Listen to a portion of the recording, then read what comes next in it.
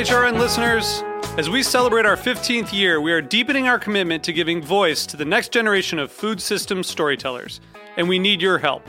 Our internship and fellowship programs help activate new possibilities for underrepresented and underestimated young people through experiential journalism, audio engineering, and production training.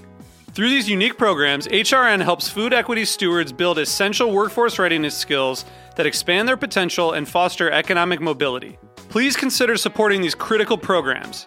And with a minimum donation, you can be entered to win a dinner for two at an amazing restaurant in one of 8 cities and tickets to a concert at a great venue in one of those cities. We have incredible partners across the country who have donated, as they also share our passion for helping to educate the next generation of food systems storytellers. Check out heritageradionetwork.org/15 to donate and enter to win today. That's heritageradionetwork.org/15 to donate and enter to win today. And make sure you donate before March 31st. Thank you. You're listening to Heritage Radio Network. HRN is food radio supported by you. Learn more at heritageradionetwork.org. Today's program is brought to you by Zoop, good, really good, which makes flavor-forward broths, super premium soups, and gourmet broth concentrates, all in glass jars. For more information, visit www.zoopbroth.com.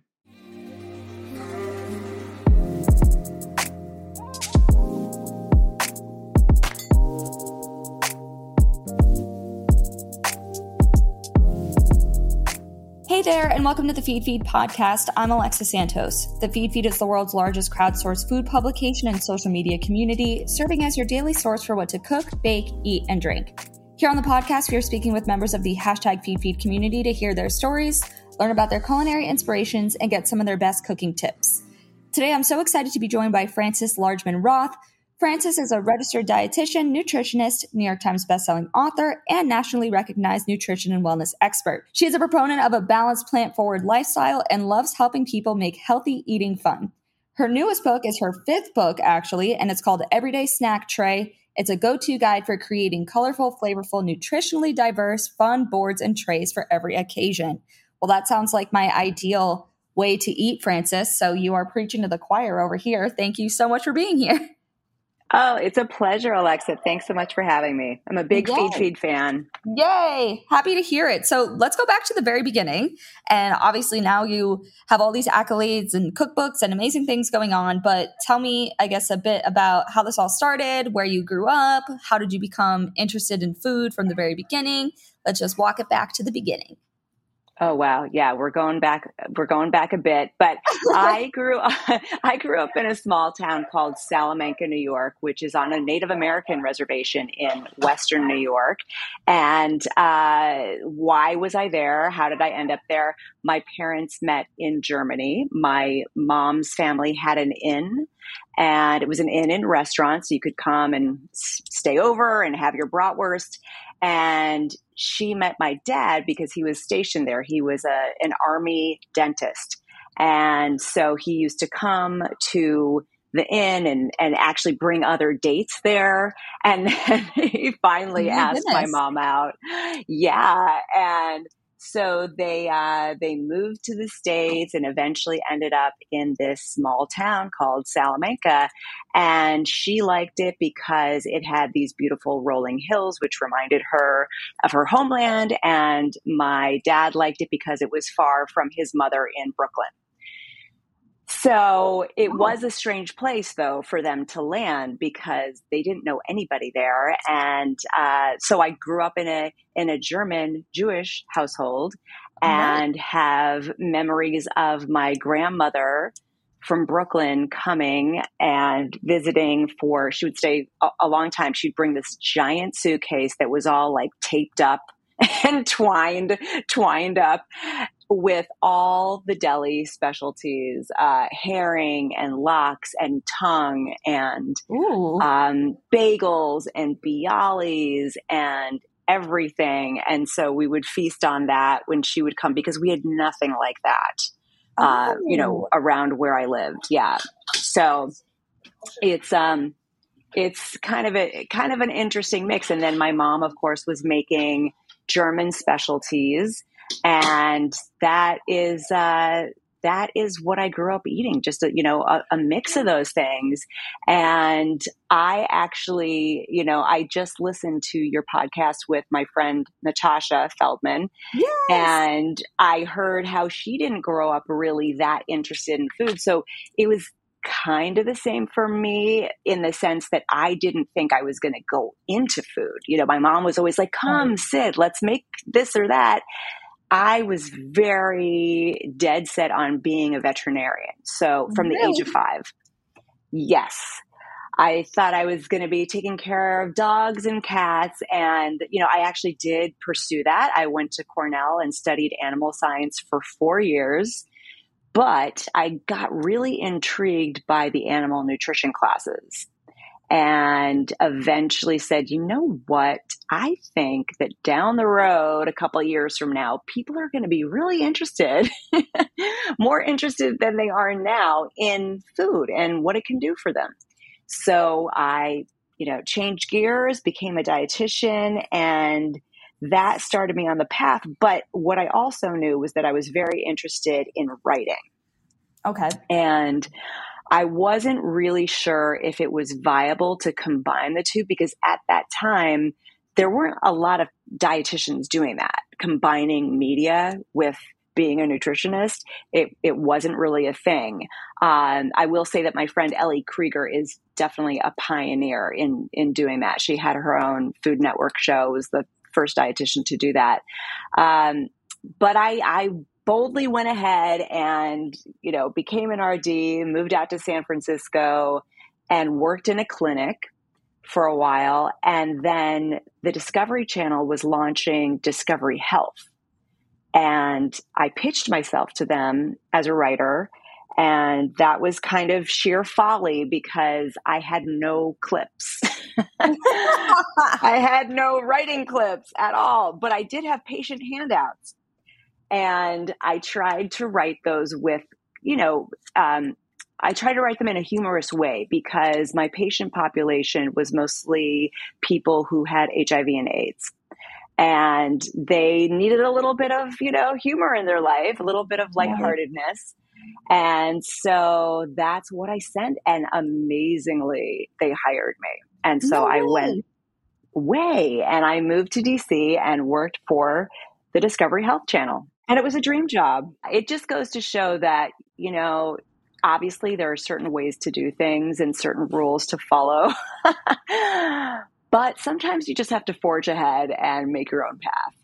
Yeah, totally. I love that. So that's really incredible. And when did you decide to start, leaning into this more plant-forward lifestyle? I know that's become obviously much more trendy in the last decade or so, but I guess that you're on the cutting edge of that, or what was kind of the story there? The story there was that I was a vegetarian for a long time, especially when I was becoming a veg. I didn't really want to eat the animals that I thought I might be helping. But then I sort of broadened my diet and kind of understood, hey, maybe some meat, if it's ethically sourced and if it's, healthy, maybe that's okay to include in your diet. But what I really focused on was color. And so I wrote a book called Eating in Color that came out about 10 years ago. And it's coming up on 10 years. And that was really about not preaching to people, because unfortunately, dietitians have a bad rap for preaching to people about you got to eat your fruits and vegetables, eat more salads. Right. I realized that people don't really like that message. It doesn't really resonate. And what does resonate is, hey, just get more color on your plate. Just, put some purple, put some green, a little red would be good. And just by doing that, your plate is more beautiful, more interesting, more fun to eat. But also, guess what? It has a lot more nutrients on it as well. I had a good feeling you were on the cutting edge of this, and it sounds like I was right.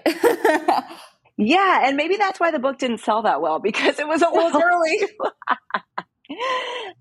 Came out a wee bit too early. But I am still really a big proponent of just thinking about food in terms of let's get more variety. Let's let's add more as opposed to taking things off the plate. I actually like that mentality a lot because you hear like, certain ingredients or food groups getting kind of like vilified and, it becomes hard when you really like that thing, whether that be meat or cheese or carbs.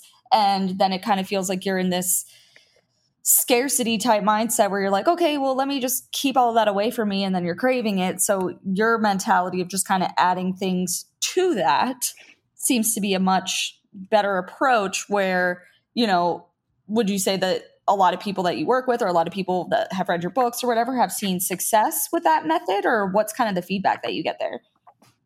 Yeah, I mean, I think it is an approach that people really love to hear about because unfortunately diet culture has preached, oh, you got to cut this out, that out, the other thing out. And unfortunately, that leads to a lot of disordered eating and a lot of unbalanced diets. And that might net you some short-term goals, but it is not good for long-term health. And hey, folks, I mean, at least I want to live to 100. I don't know about you, but right. I think most of us don't want to be 80 and feeling and sick, right? We want to be 80 and wow, hey, I'm still loving life. Right. So this approach, by just being inclusive, trying new things, diversifying your diet, it's not only good for you, it's also just kind of a healthier, more well-rounded way to live. And it's also good for your gut. Oh, and how is that? How is that? So I said diversify. We need a diversity of microbes in our gut to have a healthy and robust microflora that will actually resist bacteria and viruses. So when we have a limited diet, guess what? We have a limited microbiome. And so by eating more diverse foods and also more plants, because they have fiber and we need that prebiotic fiber to help feed the probiotics in our gut. So it all just is like one big circle, right? The more plants, the happier your gut is, the healthier you are, the more your skin glows. It's all just one big circle. All right. Well, love to hear that. Yeah. And so your first book that you said that was your first book, the one about eating colors, correct? Not the very first. The very first was Feed the Belly, the Pregnant Mom's Healthy Eating Guide. And I was just so fascinated by, this is before being pregnant, fascinated by cravings and why do women crave certain things when they're pregnant. And so that sort of sent me down a whole road of pregnancy nutrition. And, it turns out that actually there's a lot of work that goes into healthy eating when you're pregnant, just because you need so many more nutrients. And, 3 kids later, here I am. And, that's what launched my interest in writing books. And, it's something that, I'm still passionate about, but I have certainly broadened my horizons and what I'm interested in. Okay. All right. We're going to take a quick break and hear from our sponsors.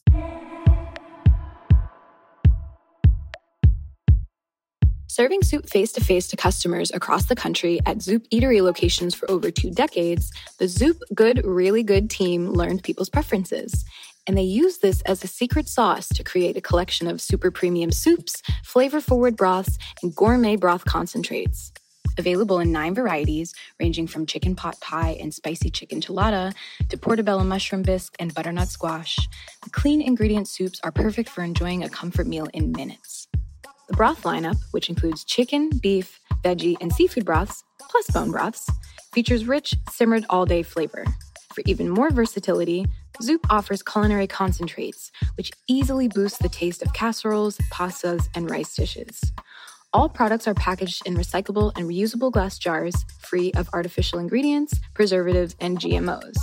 They're available at your favorite retailers across the country and through Instacart, plus online at zoopbroth.com, walmart.com, and Amazon. Browse recipes and learn more at zoopbroth.com or by following at Zoop Good Really Good on Facebook, Instagram, and Pinterest.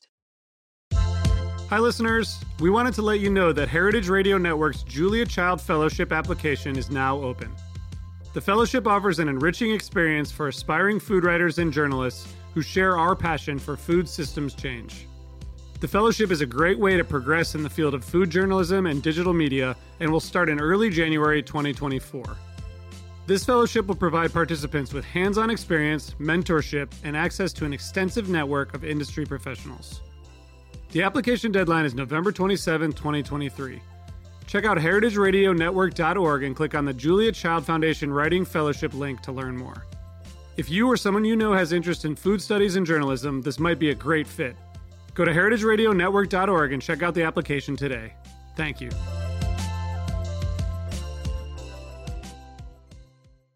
It's kind of the perfect time for a book like this to be coming out with all the trends of like girl dinner and the charcuterie plate vibes and all that. So were you kind of leaning into that, or how did you decide to go into a book that's, you know, kind of about boards and trays and that type of thing? Great question. To be honest, I thought that maybe the trend had already jumped the shark when I proposed this. But what we are seeing is that it just kind of continues to morph, you know? So from charcuterie tray to girl dinner to who knows what is next. What's driving it really is Gen Z, because I just looked at some research on this. They love snacking and they love putting together a meal that consists of snacks. But I wouldn't say I'm trying to cater to the Gen Z crowd, but it just so happens that, you know, they're kind of moving the needle on several different fronts. But it kind of grew out of when my kids were little. You know, you feed kids, they throw it on the floor, they don't eat half of it. You know, it's not a fun thing for parents for most of the time. And so I would save what was left. And it turned out that it was like a little bit of this and a little bit of that. My husband was always like, "Are you really saving that?" And I said, "Yeah, I'm saving it." And so I started putting it out in ramekins instead of on plates. And I noticed that my kids actually ate more and were more willing to try things if I put it out in these little ramekins or little bowls. And that grew into, okay, now let me put it on a tray.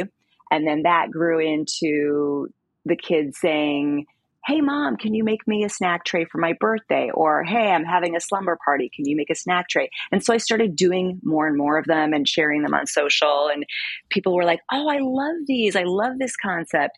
And so yeah, a friend finally said, "Why isn't that your next book?"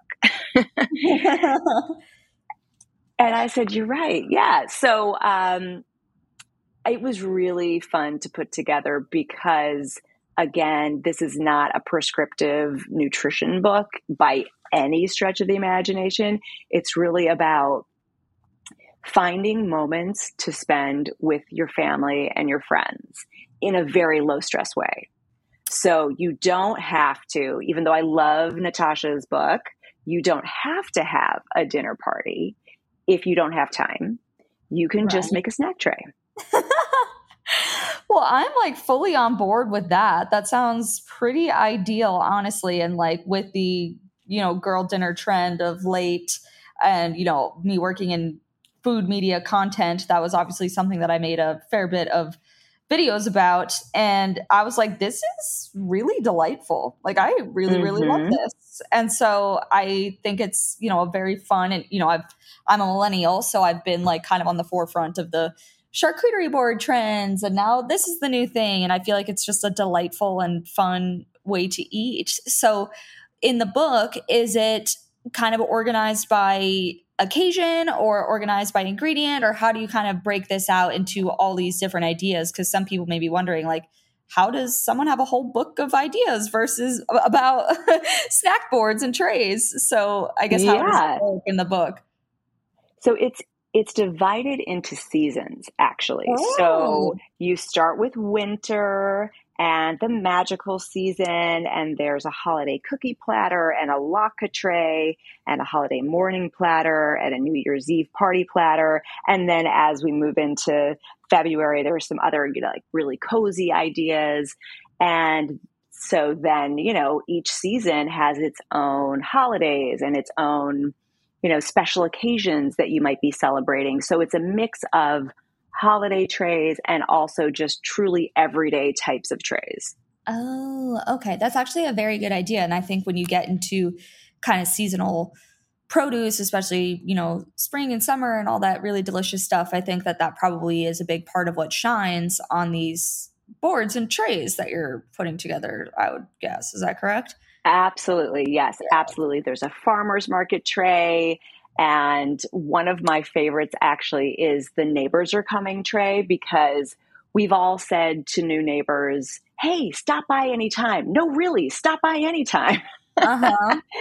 And then sometimes people actually take you up on that. So this is the tray for when, oh my God, they're actually coming over at 5 and I didn't shop, and let's go see what's in the freezer. And, you just basically rummage through your cabinets and come up with something that actually looks presentable, that people will love. And again, you shouldn't be stressed about it. Yes. Okay. Well, I love that. It all sounds absolutely delightful. So like I said, I am drinking the Kool-Aid. You are preaching to the choir. This is right up my alley. I totally love it.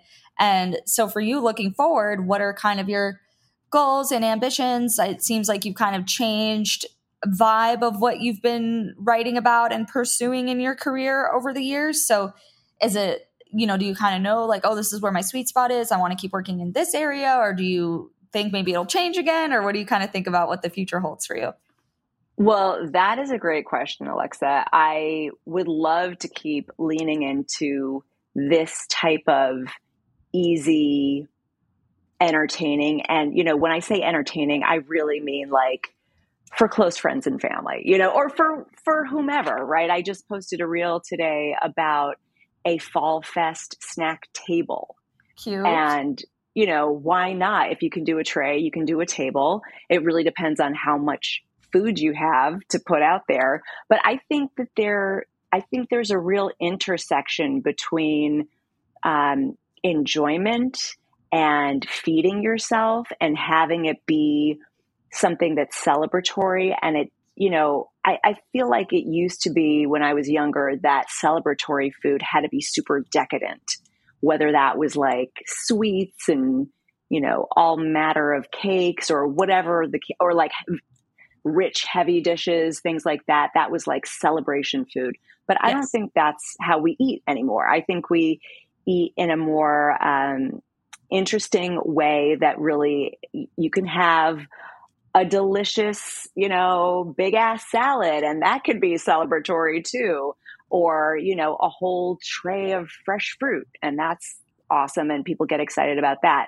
So I think, I think I've kind of stepped away from the sort of, nutrition or diet kind of guidebook, even though there's certainly, good information there, and stepped into more like a sort of a lifestyle approach. Oh, okay. Yeah, no, I absolutely love that. And so I know that writing a book is a huge labor of love, and now you have 5. And so kind of how does it feel to have these different ideas and concepts and recipes of yours kind of immortalized in a way that people all over the country and the world can access them? I mean, it's exciting. It feels pretty fabulous. I will say that when I first interviewed at Discovery ages ago, I went in and I talked to the big boss, and she was like, so what do you see yourself doing in 20 years? And I said, writing cookbooks. Oh, well, hey, you manifested it. I manifested it. So that feels great. And, I think for me, it's been fine to kind of jump from thing to thing, although I have had literary agents tell me that that's the kiss of death and you should just find one thing. You should find one thing and stick to it. But to me, that's boring. You know, I mean, it's great if that works out for you. If you can be the cookie maven your entire life, awesome. Yeah. Didn't work for me. Well, I mean, it seems more like sort of true to you that you were kind of flexing with what you were actually interested in. And like you said, you were interested in the pregnancy cravings and you were so passionate about that at the time that you wrote a whole book about it. And now, you know, you're interested about snack boards. And so you wrote a whole book about that. But I think it's honestly more authentic that you're kind of ebbing and flowing with what's actually interesting to you and what you're passionate about versus just like chugging through another book about, you know, cookies that you've already kind of like, you're like, all right, well, I've given all the ideas I have to give. What else could there possibly be? So I think that's just kind of life. You know, we change and our interests change, and what we feel like being obsessed with and writing a book about could easily change over the years. So I'm glad that it has worked out for you and that you've been able to kind of flex and grow with your interests and what you feel like writing about. So I think that's a cool thing. So just for my curiosity at this point, we've talked about 2 or 3 of the books. What are the other 2? What are the other 2 about? So, well, thank you, Alexa. Thank you for that. I think we should be allowed to evolve and grow. So I agree. Yes. So the one that was a bestseller was The Carb Lover's Diet. And I don't know if you remember that, if it was on your radar at all, but that was, I co-wrote that when I was at Discovery Health. I was the food and nutrition director at, not Discovery Health, sorry, Health Magazine. Okay. Sorry.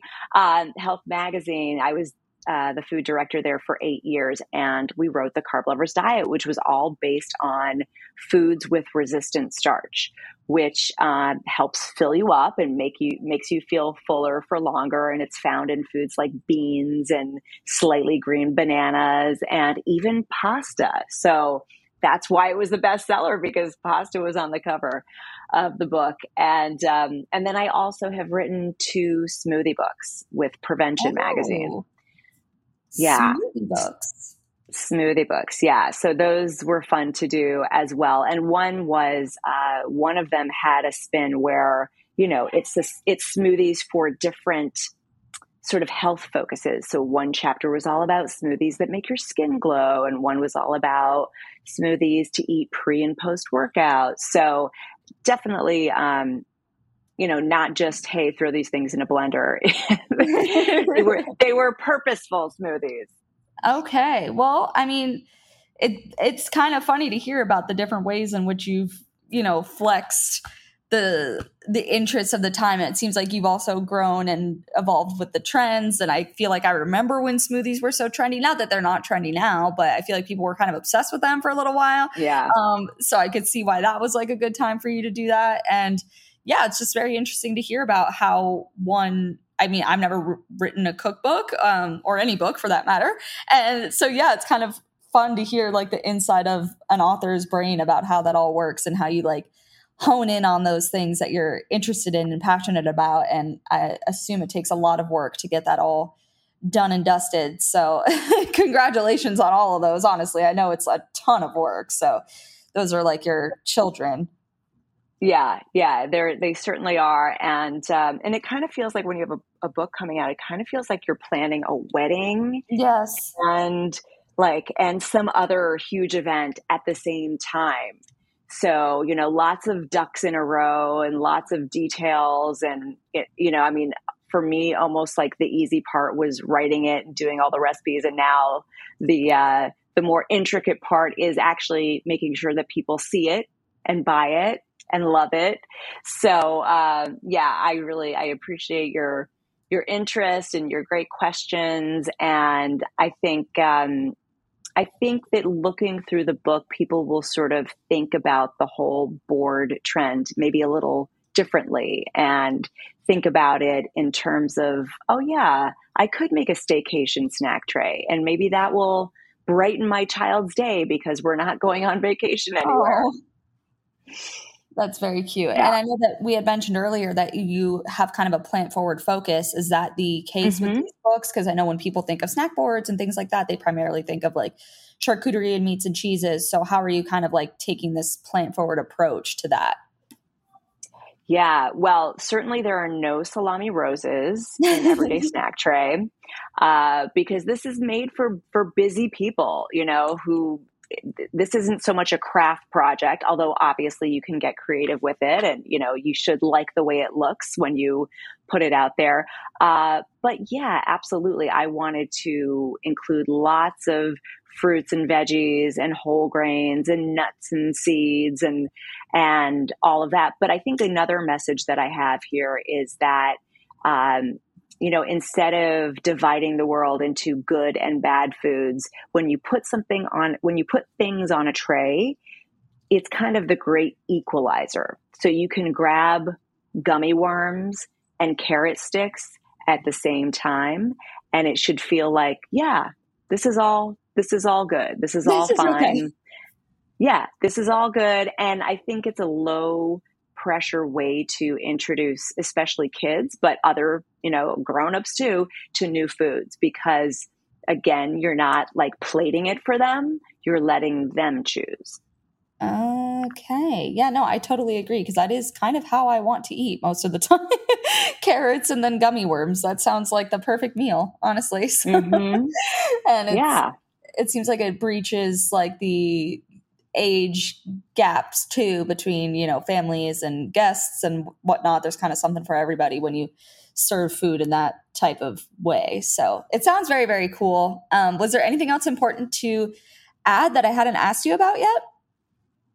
I think you've touched on pretty much everything. And I think, again, the only other thing I would add is that for people who aren't, super crafty with food, this is not difficult. There's not like a high bar in terms of skill, right? So you shouldn't feel like you have to have great food styling knowledge in order to put a snack tray together, So I think, I provide some guidance in terms of, what looks good and how you should vary the heights and have, a bit of this and a bit of that, and kind of balance sweet with salty and savory and spicy.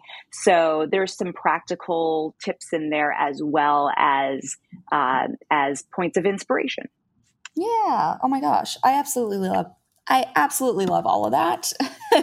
Once again, yeah, this is the right gal that you're talking to over here. And me and my family too. We love eating like that. So I appreciate you sharing all about your story and your inspirations and this fun and winding journey that you've had to do what you've done so far in your career. And I'm sure their book number 6 is going to be excellent as well. It seems like you're right on trend with most of these books. So I'll have to come to you next time I'm wondering what's going to be trending and popular in the food world. Please do. So, Please come. Thank you so much for being here. Thanks, Alexa. It's been a thrill.